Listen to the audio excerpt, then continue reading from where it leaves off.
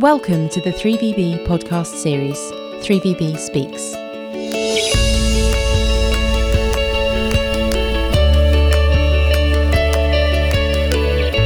In today's podcast, 3VB barristers Philip Hinks and William Day will be discussing some of the issues arising from recent cases on schemes of arrangement, where creditors are consumers and so likely financially unsophisticated. Phil was called to the bar in 2008.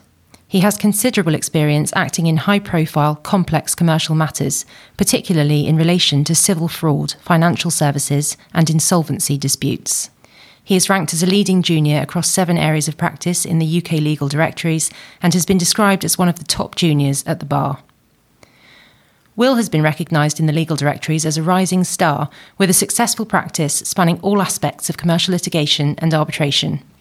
He has particular experience in banking and finance disputes, commercial fraud cases and insolvency matters.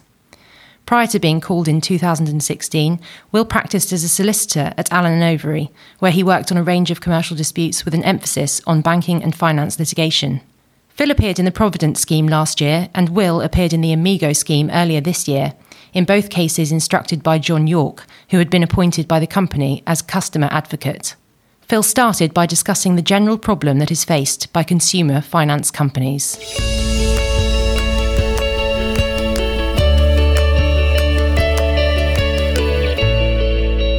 So all of these consumer finance companies really have the same business model.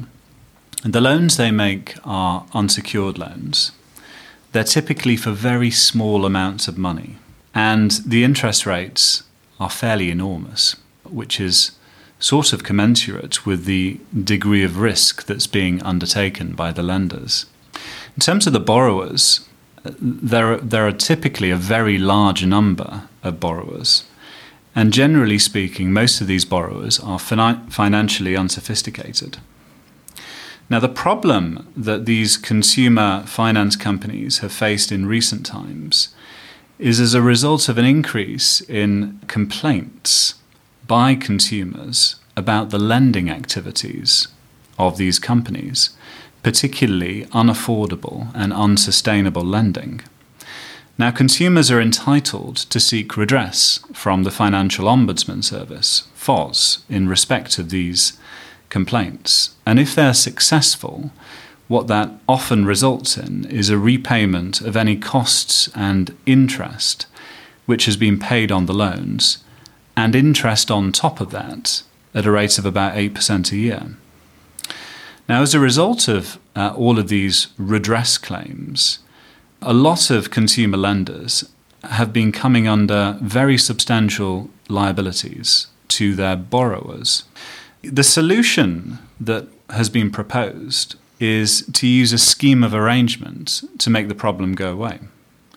So you would use a scheme to compromise the redress claims in return for a sum of money, in return for releasing the company of their liability.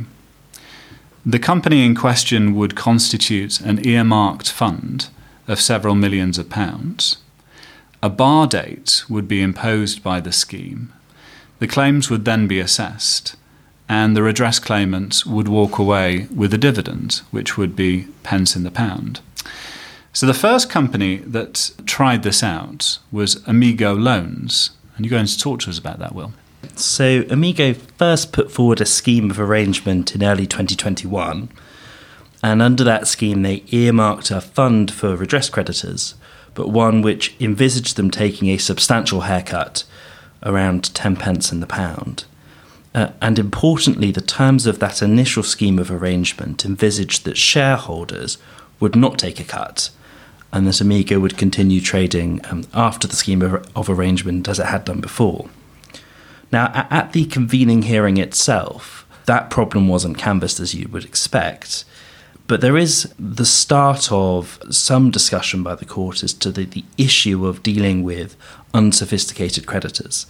And in particular, the court in the convening hearing in Amigo's first scheme was presented not just with submissions by the company, but also submissions on behalf of a separate law firm who had been appointed as a so-called independent scheme assessor.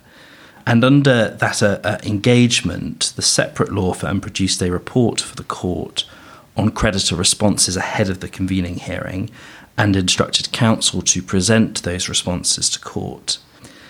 Now, at the end of the judgment at the convening hearing, Sir Alistair Norris noted that Amigo was a regulated business and that the FCA had expressed concerns and had reserved its position on the scheme. And in a sense, that proved prophetic because 2 days before the creditor meetings, the FCA hardened its position and said that it was going to oppose the schemes, irrespective of how the creditors voted at those meetings. In the event, only a very small percentage of creditors voted, but those who did vote voted overwhelmingly in favour of the scheme. So when the scheme of arrangement went back to court for the sanction hearing, the court was faced with quite an unusual situation, which was the scheme wasn't opposed by any creditors, but it was strongly opposed by the regulator. And I should say at this point, it looks like the independent scheme assessor's role had fallen away. That seems to have been limited to the first hearing. Now, a scheme of arrangement isn't like a Part 7 application under FSMA, where regulators are expressly given standing. But realistically, the FCA was always going to get a hearing on its concerns, and the company sensibly didn't contest its standing.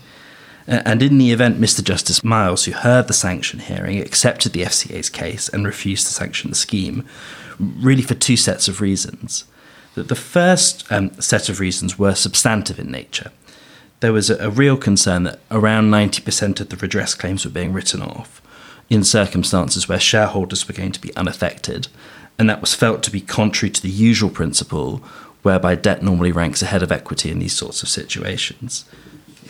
The second group of concerns were more procedural in nature, and they really went to the question of whether consumers were reasonably able to make an informed decision on the schemes when voting on them. The judge thought they weren't able to make such a decision, really for 5 reasons. First, and as a starting point, was simply the customer's lack of sophistication and financial vulnerability.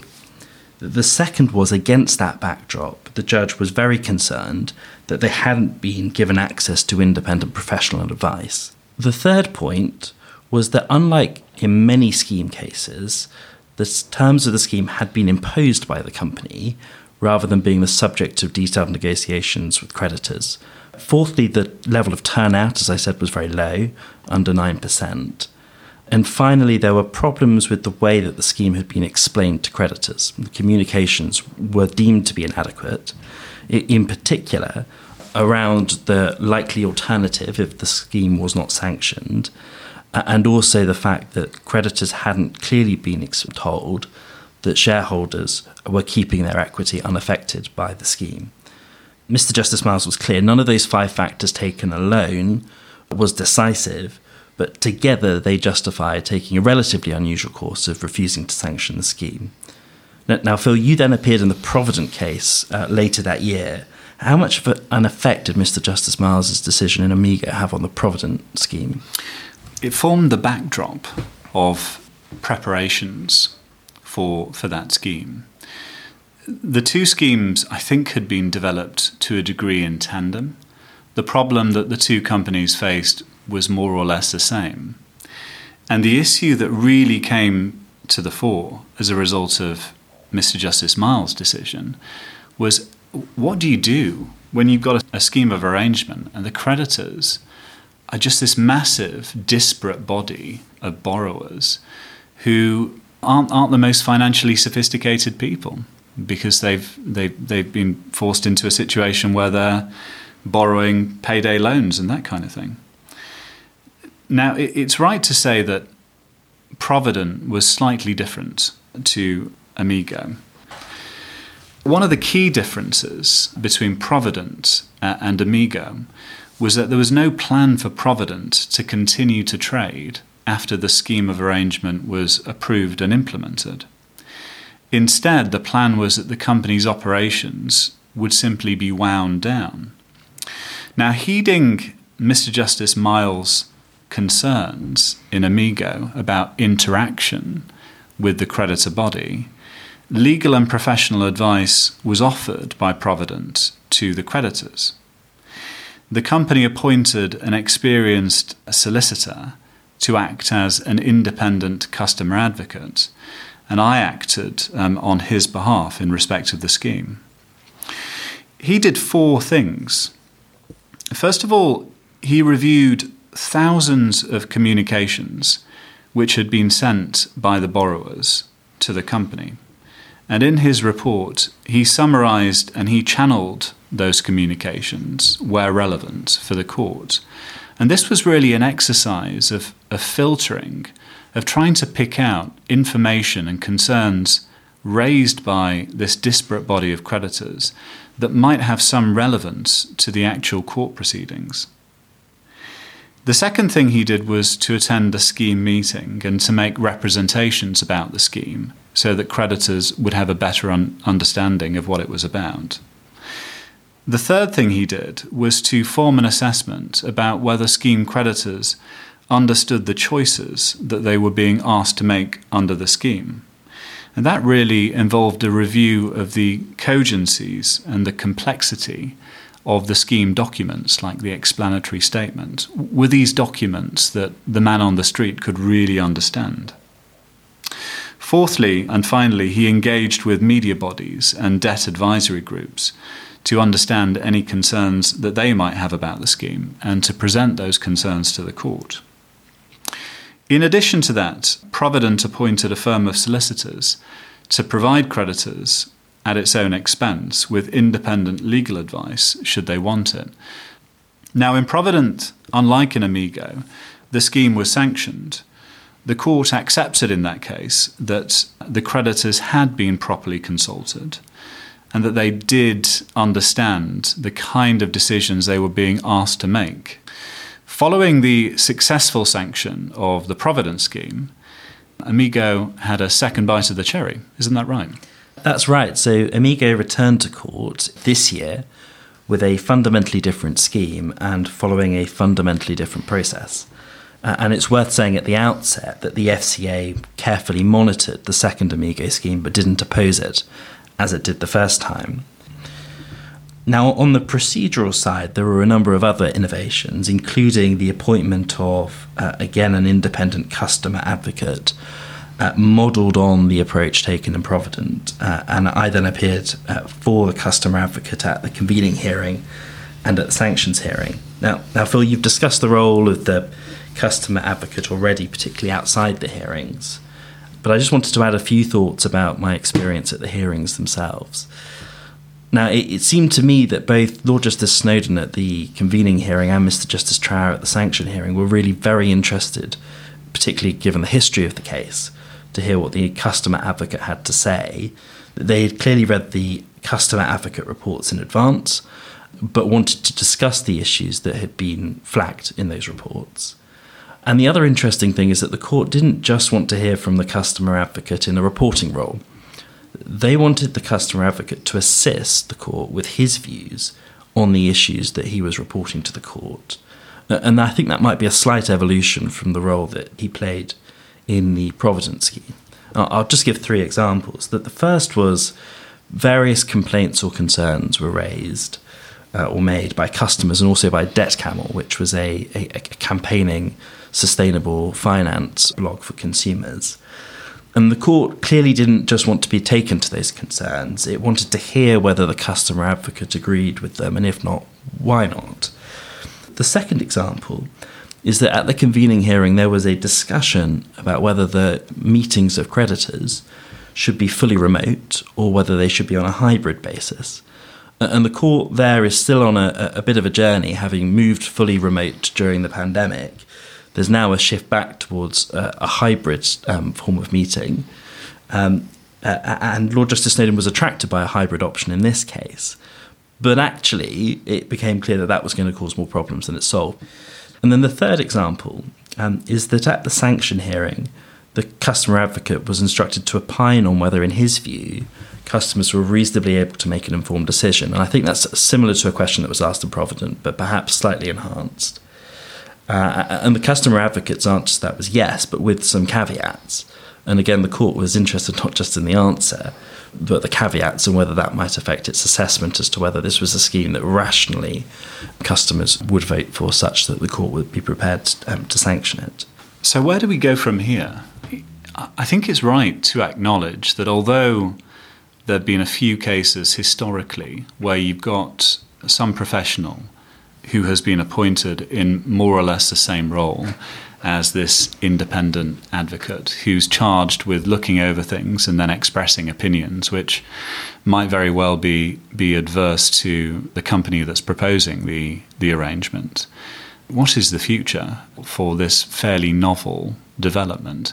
And it's now becoming, in the light of Amigo and Provident, something of a well-trodden path when you've got a scheme of arrangement involving a very large number of creditors who simply aren't in a position to collate together and to sort of marshal relevant evidence themselves.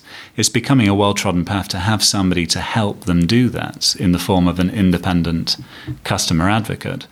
One thing that I was thinking was, whereas up until now, this measure has been something which has been proposed, volunteered by the company, kind of as a way of the company hoping this will persuade a court to sanction the scheme, whether we might see this being formalised in the future as a measure that the court itself imposes. The problem that the court still has, though, is that in a way the most valuable function that the consumer advocate or the customer advocate plays is at the convening hearing itself. And so the quite a lot of the benefit that you get from that role would be lost if companies are reliant on the court raising this and then embodying it in the order at the convening hearing, because then the role will only really kick in for the sanction hearing. So I think that there will be a bit of actually just a move in the market where you have these sorts of schemes to introduce a customer advocate of some sort before the convening hearing, given the positive references made to that role in both the Provident and the Amigo case. It also raises an issue about just the exact scope of the brief of the customer advocate. And if it's something that's going to be imposed by the court, is the court really going to want to get into the minutiae of what it expects the customer advocate to do? I think the other interesting development is the evolving role of the customer advocate in cases like these. What he was really doing was reviewing and marshalling a very large body of evidence in order to put before the court the relevant points that might actually have some impact on whether or not the scheme should be sanctioned. But the one thing that he wasn't doing was himself expressing an opinion, for instance, about whether he thought the scheme was fair or whether the statutory requirements for the sanctioning of a scheme are satisfied. But I think we've already seen some inroads into that in your case, in Amigo. What I was finding, particularly in the dialogue when I was on my feet, was that the court wanted to know whether the customer advocate, in his experience, thought that the proposals being put forward by the blog were sensible ones or not. The other point I think it's worth making is the relationship between the customer advocate and the regulators. Where the regulator is involved, again, I think that does draw some lines as to what the consumer advocate can and can't do. Because the FCA tends only to get properly involved where it's opposed to the scheme, you can see how there is a space carved out by that practice for a customer advocate to play a role too, because the FCA, frankly, isn't in a position to apply resources to do, for example, the review of communications that happened in Provident and Amigo. But Phil, I don't know whether you had any views about that relationship between the FCA on the one hand and the customer advocate on the other. Only that I can see there being scope for the two working together in an appropriate case. And as you say, because the regulator is so under-resourced and overextended, the customer advocate, in some cases, taking a lot of pressure off the regulator and doing quite a lot of necessary reading to get on top of the scheme. But look, as I understand it, there are a number of these consumer finance companies which are facing the same kind of problems, experiencing the same difficulties that Amigo and Provident have experienced. So I certainly don't think that we have seen the end of these consumer finance schemes of arrangement, and we will wait with bated breath to see what happens to the evolution of the role of the customer advocate in these kind of schemes. Well, thanks for listening, and let's see what happens. Yes, thanks very much. You can find out more about recent cases in which members of 3VB have been involved and further information on all our areas of practice by visiting our website www.3vb.com or via our LinkedIn page and Twitter feed @3VB Chambers.